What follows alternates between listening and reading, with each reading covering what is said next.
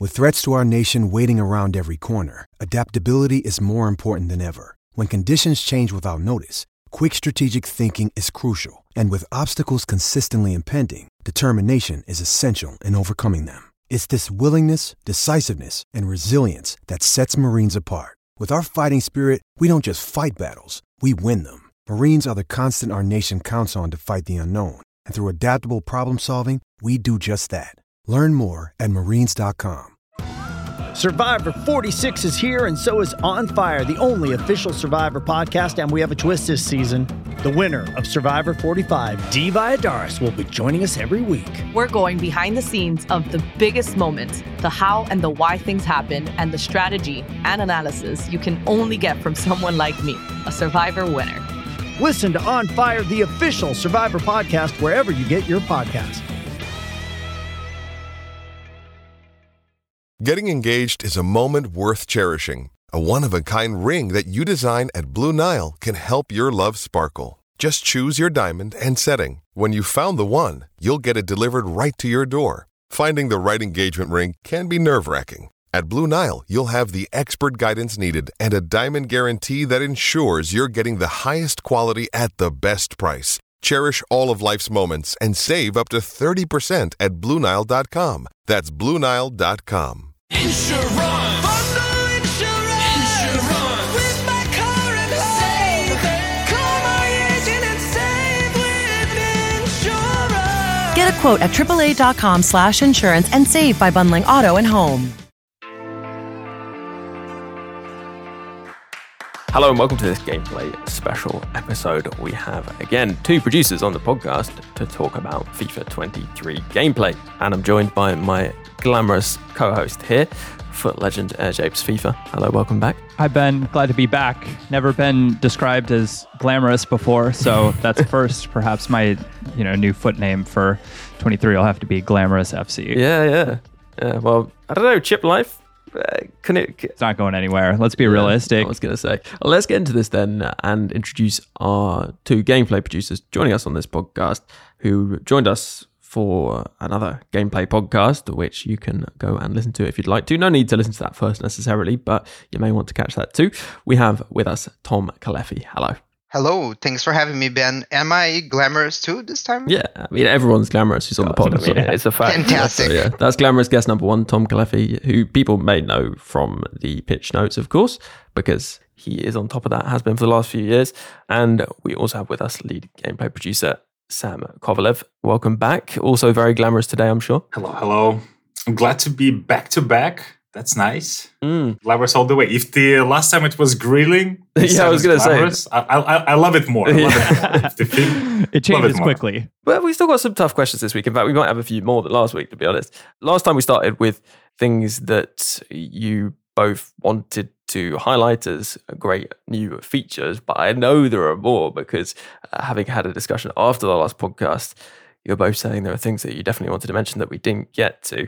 And one of those, Tom, is definitely the partial team press, which I know, having played the game, is going to be something people get into using. Do you want to explain a bit about how and where you might do that, how it works? Now, instead of just tapping and holding for a second contain or a secondary contain or however you want to call it, so now we have a new mechanic called partial team press where you double tap and then you hold, and it basically sends two of your players to mark the opponent's passing options. So it uses two of your teammates out of their way, and then you can actually be the one to go and attack the ball handler if you want with your controlled player. So it kind of gives you more options. And for me, I think that's kind of the main way that I've been using to press in FIFA 23. I like it a lot because I think, Sam, what it does is it makes you do what should be the focus, which is putting pressure on the ball.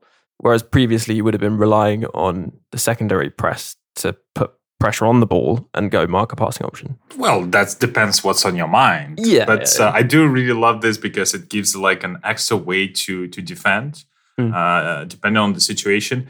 And especially it helps with tracking some of the runs from the opponent, because we know like tracking the runs is sometimes quite hard to do generally in the game. And in the past, if you can see that your opponent is very heavily using the through balls. Most of the time, you would need to anticipate the pass, switch back to the defender, track the run yourself, because that was the only way to kind of truly defend certain situations. And now I really love that you can rely on the partial team press to help you in those situations. So something that players can find quite useful. And me myself, as well as Thomas, I right now use it like a lot. Maybe too much, maybe even too much. I don't know, but I feel like it's quite useful. Does that mean there's a balancing concern there, or how do you feel about it? Is it something you're going to be looking at closely in terms of balancing? No, we look at the balance all the time. I'm using it too much. I mean, like sometimes like unnecessary.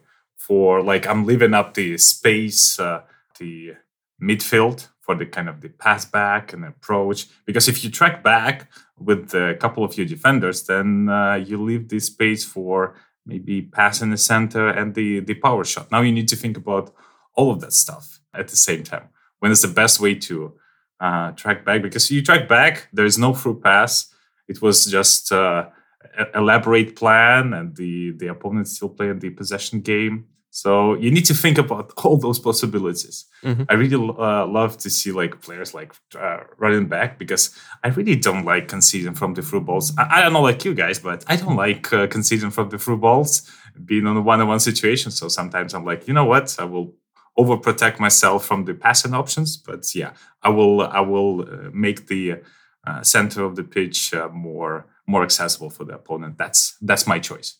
And there's one thing that, James, I was thinking we have to ask the gameplay producers, because it is Foot Weekly tradition. That's true. I don't know whether just by saying that you know what it is. But. Yeah, I know exactly where you're going. And I believe one Chobby Barleton wants to know the same thing: is will Toni Kroos be usable this year? Well, I guess that's always something we strive for.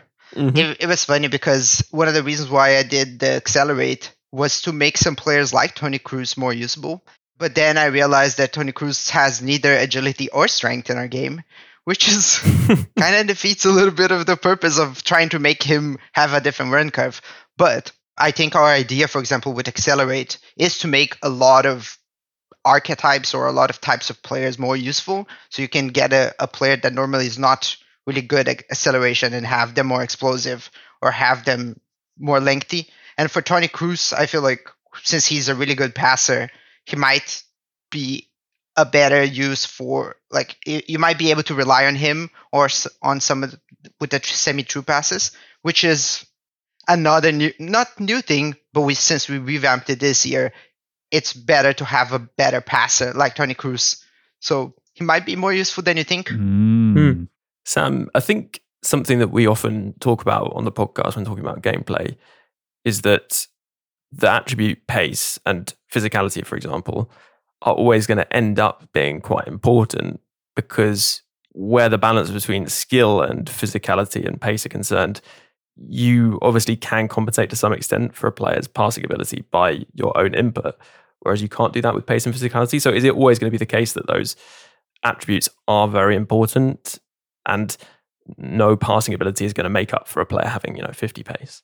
Well, it's a tough question that because the meta is represented the way a certain player plays, but also it's certain like the most easiest way to play. And in a sense, the speed is a very noticeable change, is something that's quite right in front of your eyes when you're chasing down someone, when you're going on the break, getting behind. It's very easy to see like a more direct correlation between the attribute and the outcome on the pitch, because all of our attributes, they play a role in multiple gameplay systems, like different type of passing, getting the first touch on a dribbling. So there is so many different aspects of the game where the attributes do play a big role, but sometimes maybe it's a little bit harder for people to clearly see the impact. And maybe sometimes because you're moving all the time. You're moving all the time, so you feel like, oh yeah, so the pace is more important because I'm moving all the time. I want to pass to my getting behind and so on. But if, let's say, you play in the more possession game and like tiki-taka and trying to recreate the Barcelona, Manchester City approach to the game of dominating the center of the pitch, then I wouldn't be surprised. And pace for you is no longer the key attribute, and the passing is. And then you want to utilize the semi-assisted passing because it's something that will be more truly shine for the players with the high attributes. So I feel like it's inevitable in the sense that everyone kind of still looks just for the pace. And yes, we do know that the pace exactly helps like a lot in different type of the situations. But I feel like it depends on the play style. If you don't do the quick runs to try to beat your opponent, then then the pace is no longer something that will be your primarily focus for the search. A lot of times people look also for the pace because there's a discrepancy between the, let's say, the attacking players and the defenders. And then that gap between their attributes will naturally create kind of a zone of attraction because, I can create some, let's say, advantage there because of the speed gap. But if you think about later during the year, when the more defenders kind of catching up to this and the baseline for the attribute is going up, you no longer have this speed advantage, and then you need to change your play style because you can no longer get over the defenders. And especially with the new Accelerate, our defenders who are physically strong, they will be able to catch up on the longer distances, which will help against those, let's say, heavily dominant on the like getting behind and like just with a very simplistic like send the ball.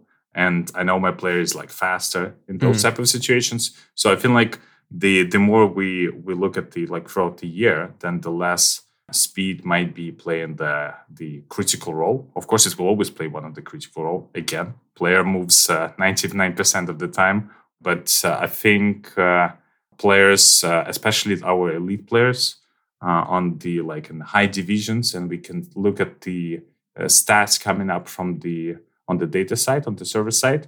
There is a widespread of the players who use different players. So pace, yes, is important to start in the game because it's clearly something easy to understand. But I think many other attributes are also super important, and I feel like our players can feel it.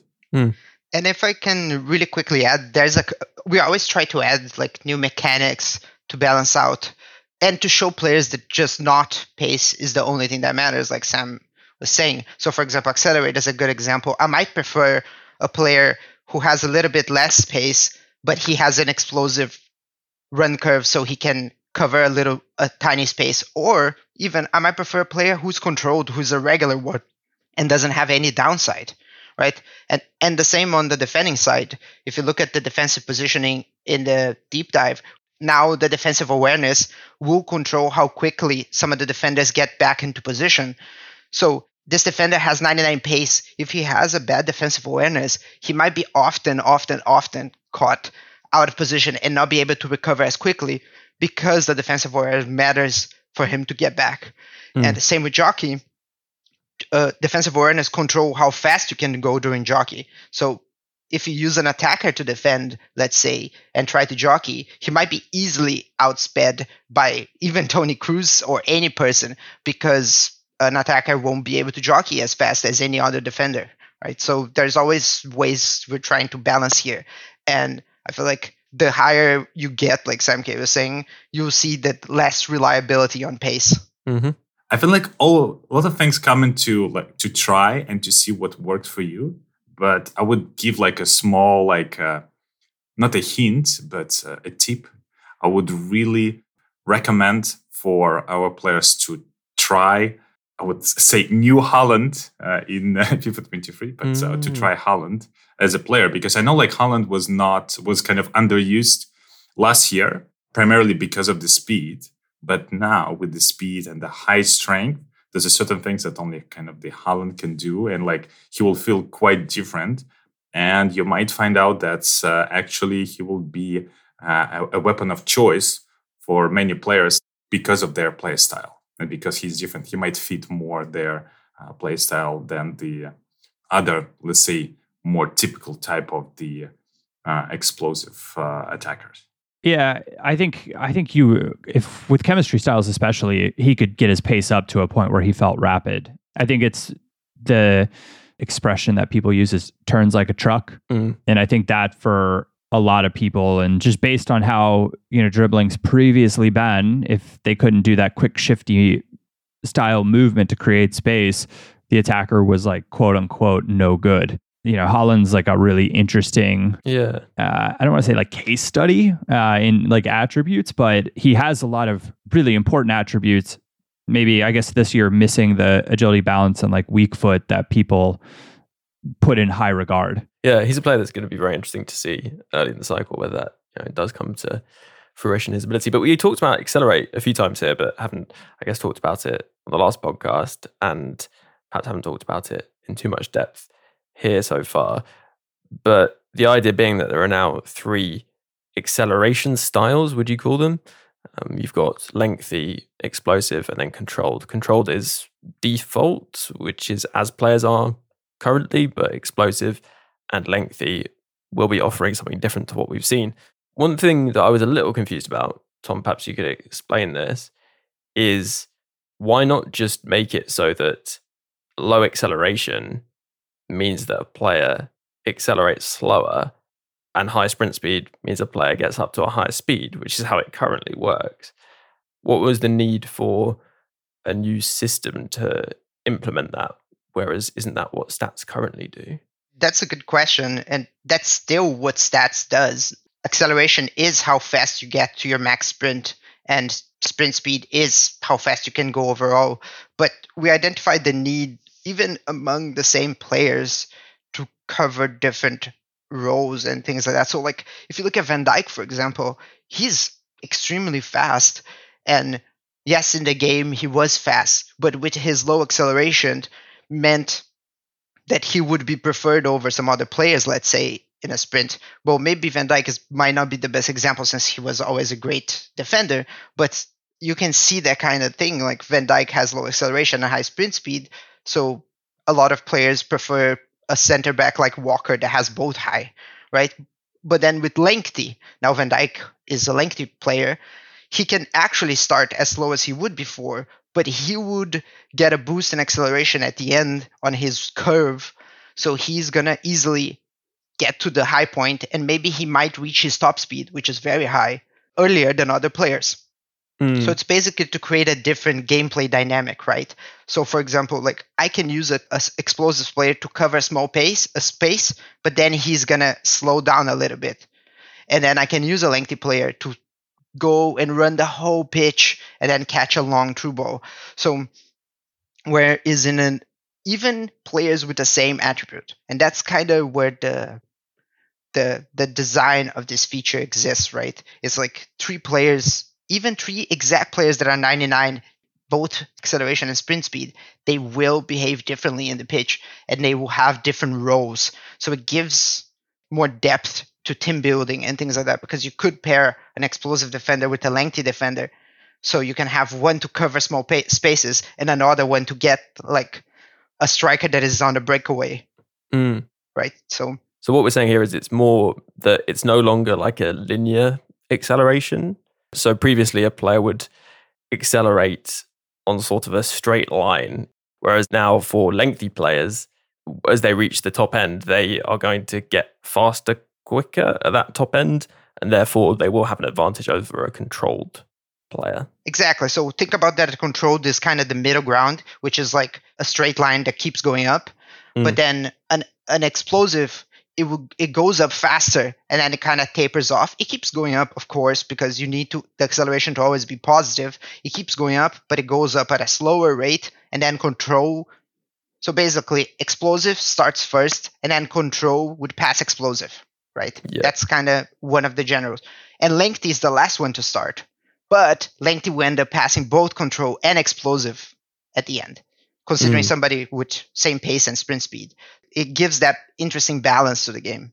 But I suppose something to clarify is if all these players that we're talking about, explosive, controlled, lengthy, they've all got 90 sprint speed, are they all going to be, once they've reached their top speed, have been running for a bit, are they all going to be running at the same speed? They're going to be running at the same speed, but let's say a lengthy player will reach their top speed first, right? So if both have 90 acceleration and 90 sprint speed, the lengthy player will reach their top speed first.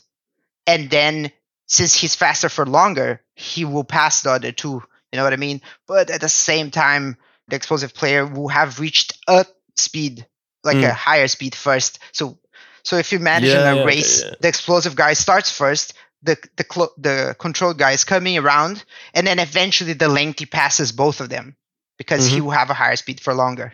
So it's a very interesting dynamic that you can create there. Yeah. No, that does make sense to me, actually. Yeah, it's an interesting one because you do just think acceleration, sprint speed, and think of them as they've always been very static, linear things. But actually, this makes a lot more sense that there's going to be that variation. I do get it now. We did have this question from Tommy saying, what will happen once players have pretty much all 90 pluses? Because once players reach all 90 plus, basically everyone would have the controlled acceleration style. Is that correct? I think that is correct because in a sense, there will be more players percentage-wise who will be in control, because what was driving us design-wise was to kind of recreate things that we see in real life and type of the running acceleration behaviors that we see in real lives with the defenders catching up and having those long strides and really accelerate. Because you look at the videos, Van Dijk, Varane, they eating up the attackers, and you're like, wow, that's not happening that much in our game. But this is something they can reach up those top speeds at the end. So that was one of the things. Or like Luka Modric getting like super explosive on the first steps, and something again we don't see that much because his like stats are not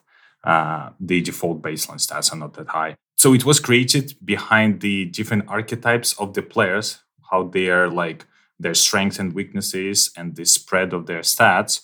So yes, the feature is kind of naturally lies within the realm of more realistic real life football and the natural attributes spread. So like around 80s, high 80s and 90s. But the more we go into the realm of team of the year and like best cards with the 99 overall, 98 everywhere on the pitch with no kind of weaknesses. So then you kind of say like in terms of their personality, they might lose a little bit of this spread between explosive, lengthy and controlled. But at that time, we can say that's something as expected design-wise because, those players are just, they don't have, let's say, any weaknesses in their game. So, So it becomes less impactful perhaps as it goes on. Potentially, yes. But I could clearly see more defenders staying within the lengthy, maybe less attackers will be explosive because they will gain a little bit of strength, especially strikers. But maybe the wingers, being that position type, they will still be more explosive. We need to see. I was going to say, actually, talking about centre-backs, there has been a penalty to centre-backs who are not actual centre-backs playing a centre-back. But in foot, they're now going to be alternate positions. So someone like Kyle Walker, if he has a centre-back alternate position, is he going to get a penalty if he's converted to a centre-back? Okay, I know where you're going. We introduced a penalty for players out of position to be placed on the centre-back to get some of the tactical awareness positioning-wise on defensive end, which kind of makes sense because in real life, in order to be effective as a centre-back, you need to have some experience playing as a centre-back. It's a different game. And the question that you just mentioned is about, will this penalty apply if I will take a player like a Kyle Walker and he has a secondary position of the centre-back and I will use the position modifier, he becomes a centre-back. Does the penalty still applies or not? And the answer is no, the penalty will go away because once you change the position, the system thinks this is a player is a true centre-back. But you need to change the position. If someone have a secondary position centre-back, but you didn't switch his position with the position modifier to actually be center back, yes, the penalty will apply. So we only kind of read the current position. So I guess we will see more Kyle Walkers this year. I think that you made an interesting kind of note there that they need the positional awareness. Oftentimes people switch a player like Acuna, who has super well-rounded left back defensive stats, into a holding midfield position. Is there any penalty, for that, or is it just outside back to center back? So could you put a defensive midfielder into center back and not have a penalty? It's any position to center back. Any position to center back. Okay. But not the inverse of that. Yes. To my knowledge, that's the only one that we kind of hardcore, because there's many other things that's also play a role. For example, your work rates. But in terms of this kind of the hard-coded penalty, because you changed the position, we've done specifically for the center back. So that is good. That's going to make things very interesting for certain players. What I wanted to move us on to, again, regarding defenders actually, and I guess this concerns centre backs particularly, is this question from Soviet Neil here. He says, one of the most off-putting and frustrating things about the last few titles has been how many times per game a shot is auto-blocked, far more than would be possible in real life, leading to much of the community adopting a counter-attack mentality that removes a lot of the enjoyment. How sure are the producers that the new reflex block system with more natural range for AI blocks will fix this issue to make a less frustrating experience? I think it's definitely something people talk about a lot, blocks.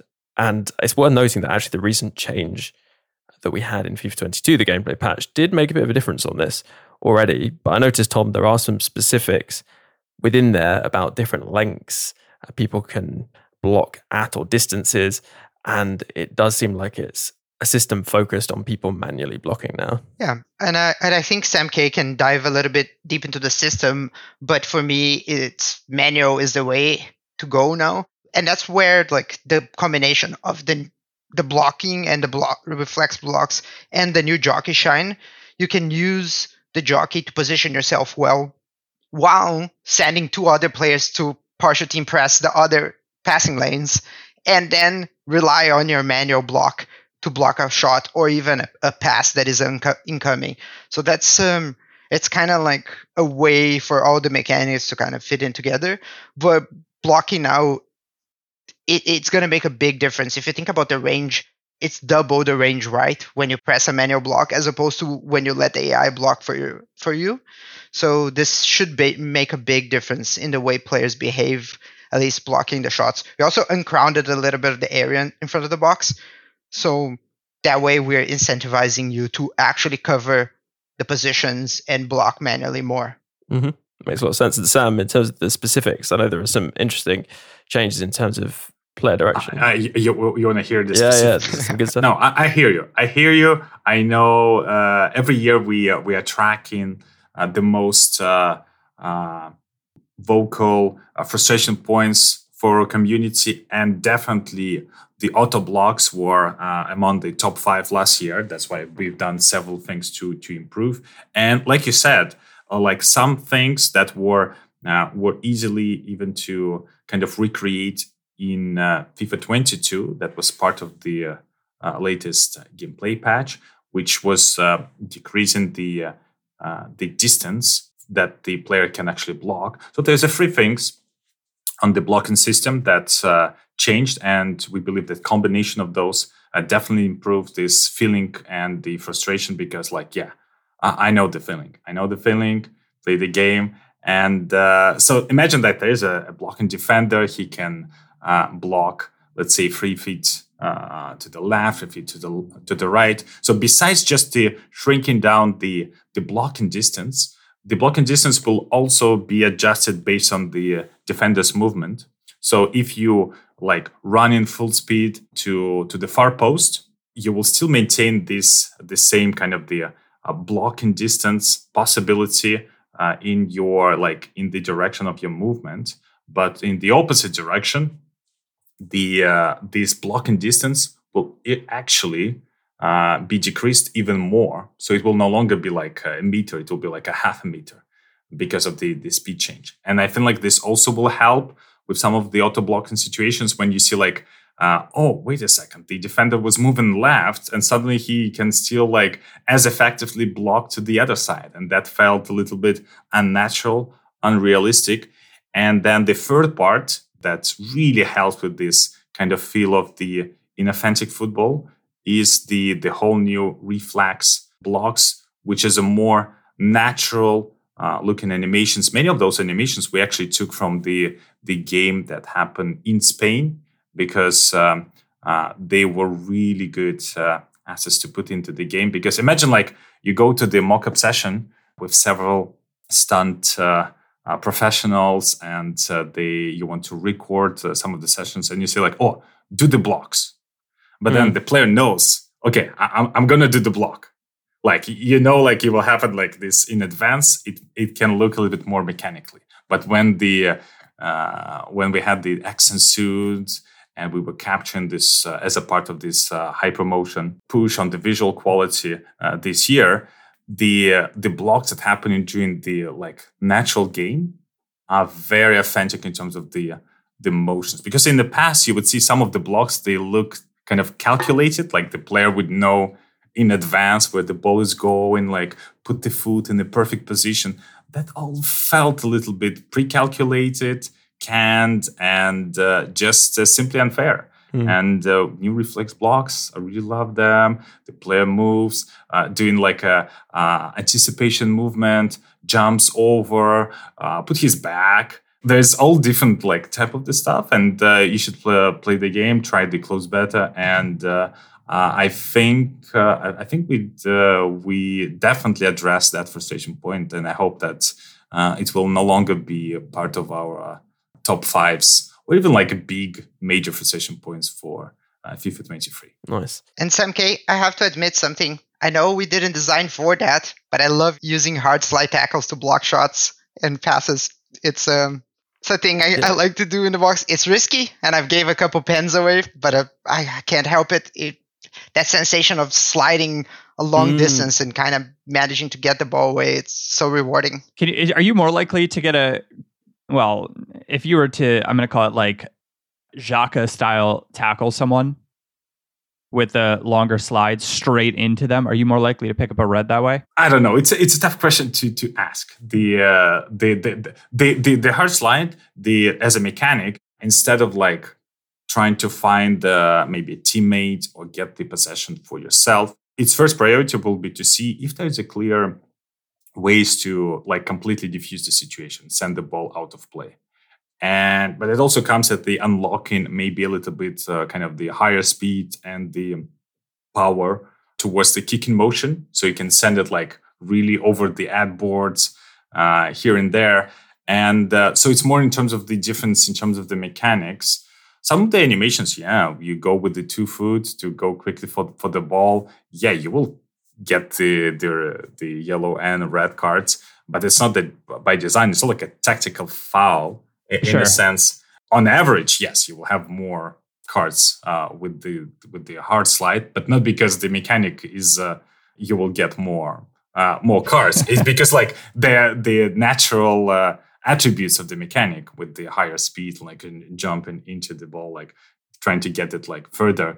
Yeah, you will get some cards, but it's worth to add this into your arsenal of defending tools, and it's really effective in certain cases. Like Thomas said, trying to block the power shots, like when you see like there's no other choices for yourself. Yeah, that's absolutely a go-to. I'm also using it a lot during those cases. Interesting. I'm having visions of getting plenty of cards using this as somebody's trying to sprint down the line to counterattack my 100 depth. Rotational fouling. Yeah, exactly. Ben knows my game.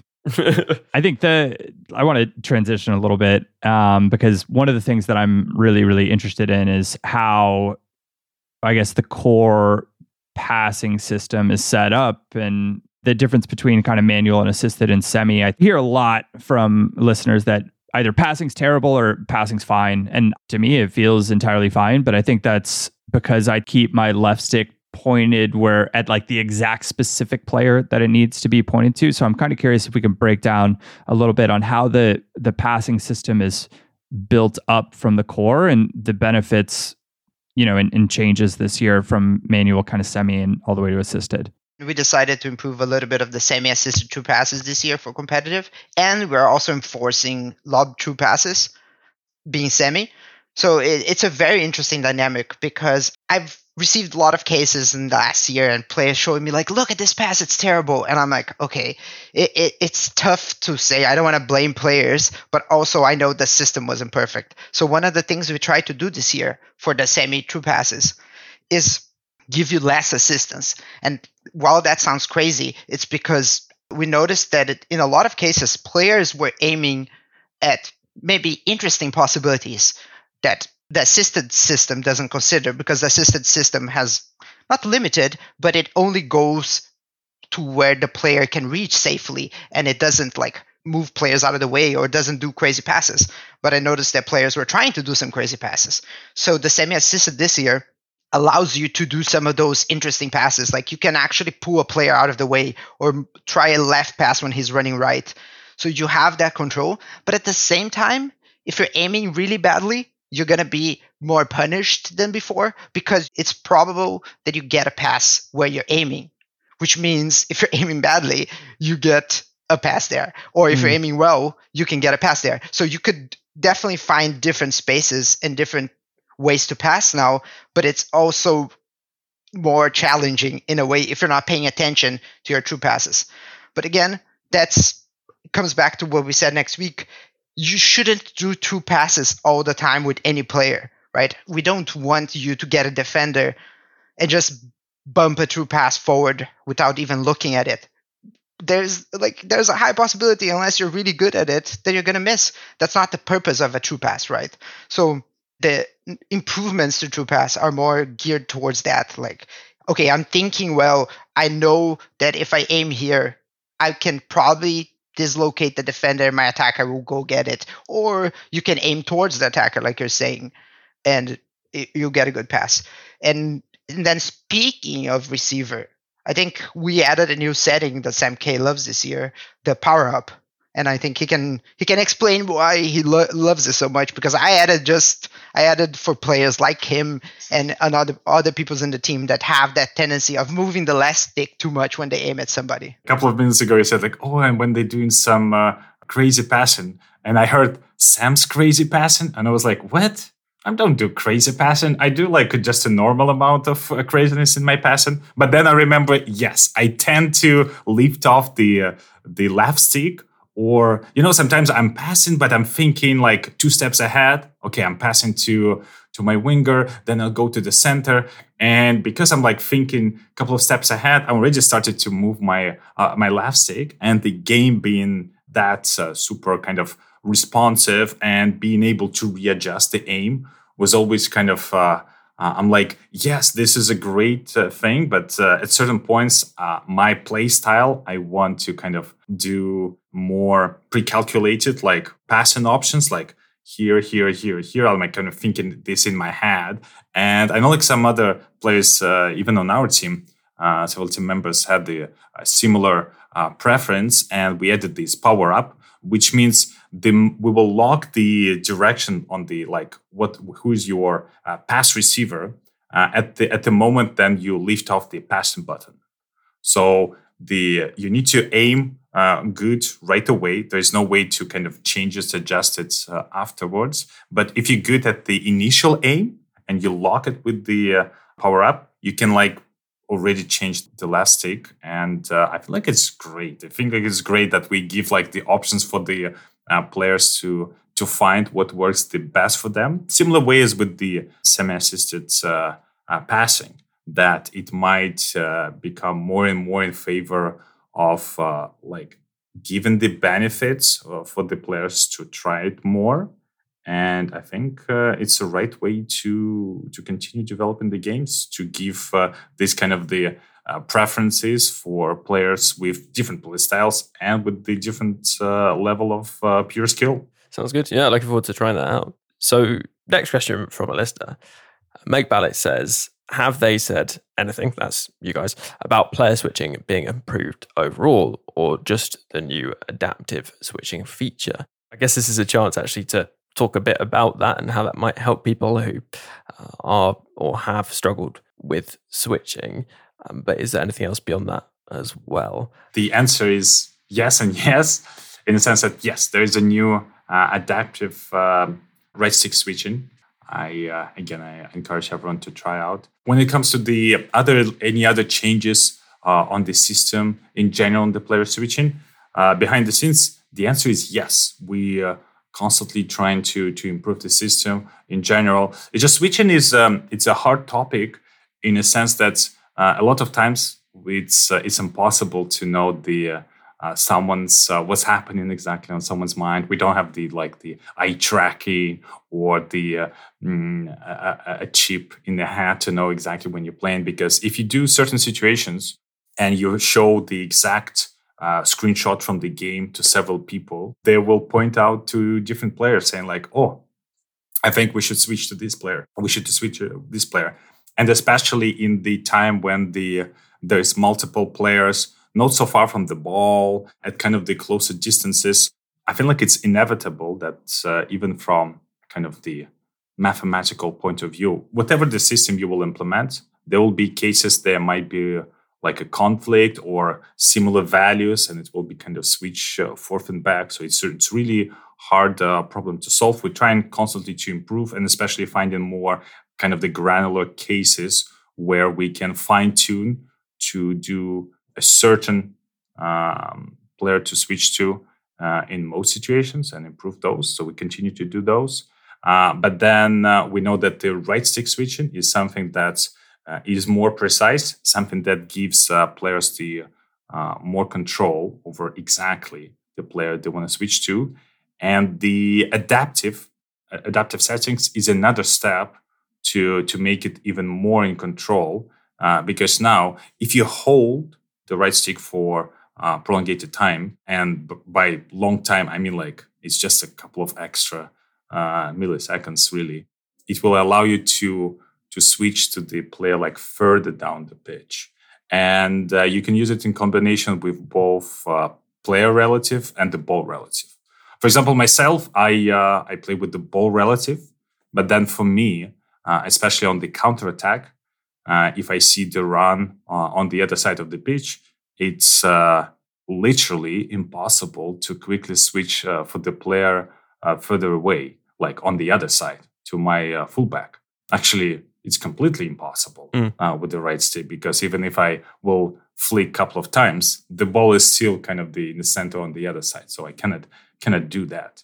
So that's quite helpful to see in those cases when you see the and can anticipate what exactly will happen. It definitely comes with a little bit of side effect that now it's just slightly will take a little bit longer time for the initial switch, for the quick flicks, because we'll still kind of trying to anticipate and know if the player wants to switch to the player right away or wants to switch to the player further down the line. But I feel like it's still quite fast, still responsive. And if in your play style, you just use those super quick, snappy switch close to the ball with the player relative close to the ball, those snappy ones, sure, you can, then maybe you don't need to use the adaptive switching. But I know like for the many players where they need the right stick to be more in the control exactly where I'm switching at. And also it have like a small like visual indicator showing where you're aiming at the point. It's actually quite useful, yeah. So switching, I think it's a tough topic in general. You can switch 10 times during the game and everything is all good. But then one time you will switch and you would feel like, oh, something happened. Even if maybe the system still was doing all good, but because you don't see your inputs exactly at that time, it can throw you off. And then suddenly you will say like, oh, you know what? Switching is not working. Because it's a kind of the play style. Some people will tend to go at the center. Some people will get always closer to the ball or to the sideline in certain situations. It's very preferential. It's hard to do like a perfect formula that works all the time. That's why we're trying to implement mechanics that kind of work differently. It's a topic that we will never stop improving, and we might add new ways in the future too. So just to wrap up for now, I mean, hopefully we'll get a chance to speak to you both, or at least one of you, or maybe both of you again, about gameplay related things. But something to wrap up for now, I thought it'd be nice to ask, what is one thing people should look out for? I know there are things that you've said are your favorites, but I don't know whether it's a skill move or a specific movement that you can now do, or something that you yourself have been using when experimenting with the game that you think people might enjoy. Should we go to you, Tom, first? I kind of mentioned before, but for me, a lot of the times it's all about maximizing your opportunities. So there's two mechanics that we added. One is not really a different button, but that are really impactful for that. One is the low shots. So really keep in mind that now any type of shot, you can just tap and you will get the old driven shot. And this mechanic just kind of makes sense for us, because when do you want a slow speed shot? Never, right? So now, instead, when you tap, you're going to get a driven shot on the ground. So it's still powerful, it's still fast, even though it's a tap. So the tap is more reliable than ever. So when you have a space or empty net, just tap. Don't risk overpowering. Don't risk trying to be fancy. You can do low finesse. You can do low power shot. You can do low normal shot. So every type of shot now can have a low version. So use that, learn that, because don't be scared of using it. It's super useful. And then at the same time, another thing to do to maximize your shots, and you both mentioned weak foot before, is try the new outside the foot shots and passes, which is basically the fancy button. So there is a little bit of learning curve there, because you could conflict with the fancy button because it's the same button. But if you actually get a high powered version, if you power more, you more reliable get an outside of the foot shot. And it's all about angling yourself for that outside the foot shot. So if your player doesn't have a good weak foot, just kind of angle yourself perfectly for the weak foot and press and hold the left trigger. And you can see that they're going to try to do an outside the foot shot or pass. And it works with any pass and it works with any shot. And it's a really more reliable way to get an outside the foot shot and pass, even though you might not have the trait. If you do have the trait, it will be a better version. Like, it will have either more accurate or more animations, but any player can do it. So it's a good way to get around some weak foot issues, especially when you're kind of positioned that perfect diagonal angle that you're like, just use the other foot, don't use your weak foot. So those are my two suggestions that I would just try it out and identify when the situations are appropriate to use those two. Makes sense. No, I think that's a really fun one. I'll look forward to doing that. And what about you, Sam? Any particular thing that people should look out for? I would definitely say try all the new skill moves and their variations in the game for the players to try. I can definitely say that the heel to ball roll looks really good, feels really good. It also have the opportunity with the left input stick. You can determine where exactly you exit in, left or right. So it's quite powerful. I feel like we implemented this within a month of seeing the viral video happening, and then we had the mock-up session. So that was quite great to see the whole process of when we've been inspired by seeing that viral video. I feel like it was even on TikTok happening on, and then we discussed this. Okay, let's do this. And then it was in the game, within the month, and we experimented, and we said oh yeah, that's quite a powerful skill move. Nice. But then in terms of the mechanic, the other mechanic to try is the hard slice that we briefly mentioned. But I feel like conceptually, there's just a different choice for the player. Obviously, as I mentioned, those hard slides is something that will try to send the ball as far away as possible, out of play. So it will, working really well when you're close to the sideline. The opponent is on the counterattack, doing the knock-ons. So it's a direct counter to those kind of the knock-ons and sprint dribble touches, because the opponent will leave the increase distance between their feet and the ball, then you don't need to think about like, oh, if I'm tackling, the opponent might get the ball back, or I will get a possession for a short period of time, but then he can still press me, like it might be hard to perform. It's a pretty simple, I just clear it. Give me extra couple of seconds for my whole team to come back. So it's really working quite well against the counterattacks and the, let's say, mismatch situations when it's like 2-on-1, 3-on-2. But the low-key, other type of very effective usage of the hard slide is to, like we mentioned today, it's kind of the counter towards the power shot, in the same sense that when the opponent is using the power shot, there is enough time to anticipate, perform a tackle, perform a block, or simply get closer to the ball. And the hard slide seems to be like just, it's a match made in heaven. You're a little bit further away from the ball, not enough time to block yourself. You go for the hard slides for this. And with the tip of your toe, you just slightly abstract the ball, kick it a little bit to the side. And it's a difference between conceding the goal and staying intact. Nice. And as a last thing, I will mention this, my personal dream. I think it's possible to score the goal with the hard slide. If you aim, because it's kind of like, if you go in that direction, it's more kind of manual in this sense. These slides are harder to perform, like in general, but I feel like it would be you're asking what's the prize or reward. I feel like scoring from a hard slide, it's rewarded enough already. Yeah, you know? Well, you said flights to Vancouver, award ceremony, all sorts. But no, if you do score one, send it in. footweekly@mail.com. You can also tweet at footweeklypod. Right, on that, I think it is time to wrap up this podcast. Very generous of these gameplay producers to spare their time. Thank you very much, first of all, to Sam for joining us on the pod. Thank you for inviting. Thank you for coming, and to Tom as well, who people can follow at Tom Kalefi on Twitter. Thanks for having me, and yeah, follow me over there. I won't answer most of the time, but I promise you I'll be reading it.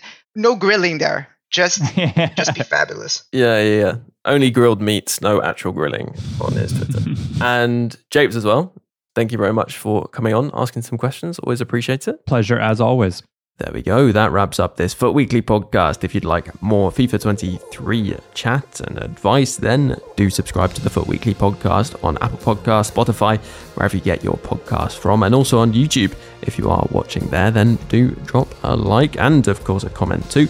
It's been great to have you along for these podcasts, and they wouldn't be possible without our supporters. So thank you very much to the supporters keeping the podcast going, and to those icon patrons.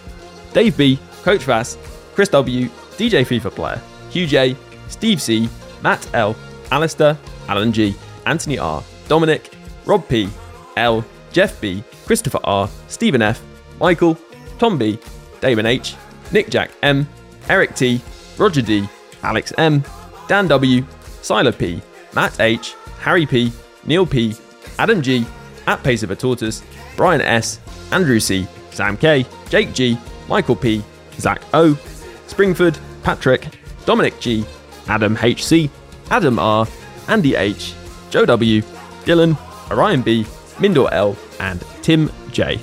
Plus a special thanks to Luke M, Dave B, Hugh J, Tom M, Darren W, and Pato Foot for advice and production assistance.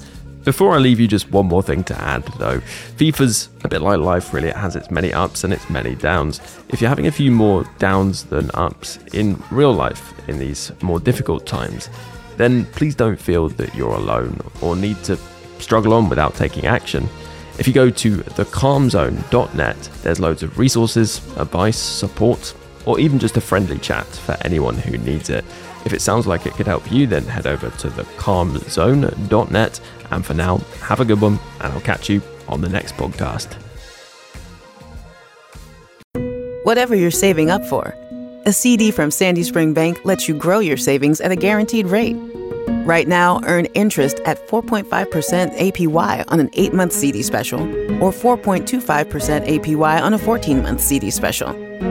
Learn more at sandyspringbank.com/CD specials. Minimum opening deposit to earn the annual percentage yield is $500 for the 8-month CD special and $2,500 for the 14-month CD special. Member FDIC.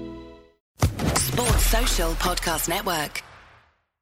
Lucky Land Casino, asking people, what's the weirdest place you've gotten lucky? Lucky? In line at the deli, I guess? Aha, in my dentist's office. More than once, actually. Do I have to say? Yes, you do. In the car before my kids' PTA meeting. Really? Yes. Excuse me, what's the weirdest place you've gotten lucky? I never win and tell. Well, there you have it. You can get lucky anywhere, playing at LuckyLandSlots.com. Play for free right now. Are you feeling lucky? No purchase necessary. Void where prohibited by law. 18+. Terms and conditions apply. See website for details.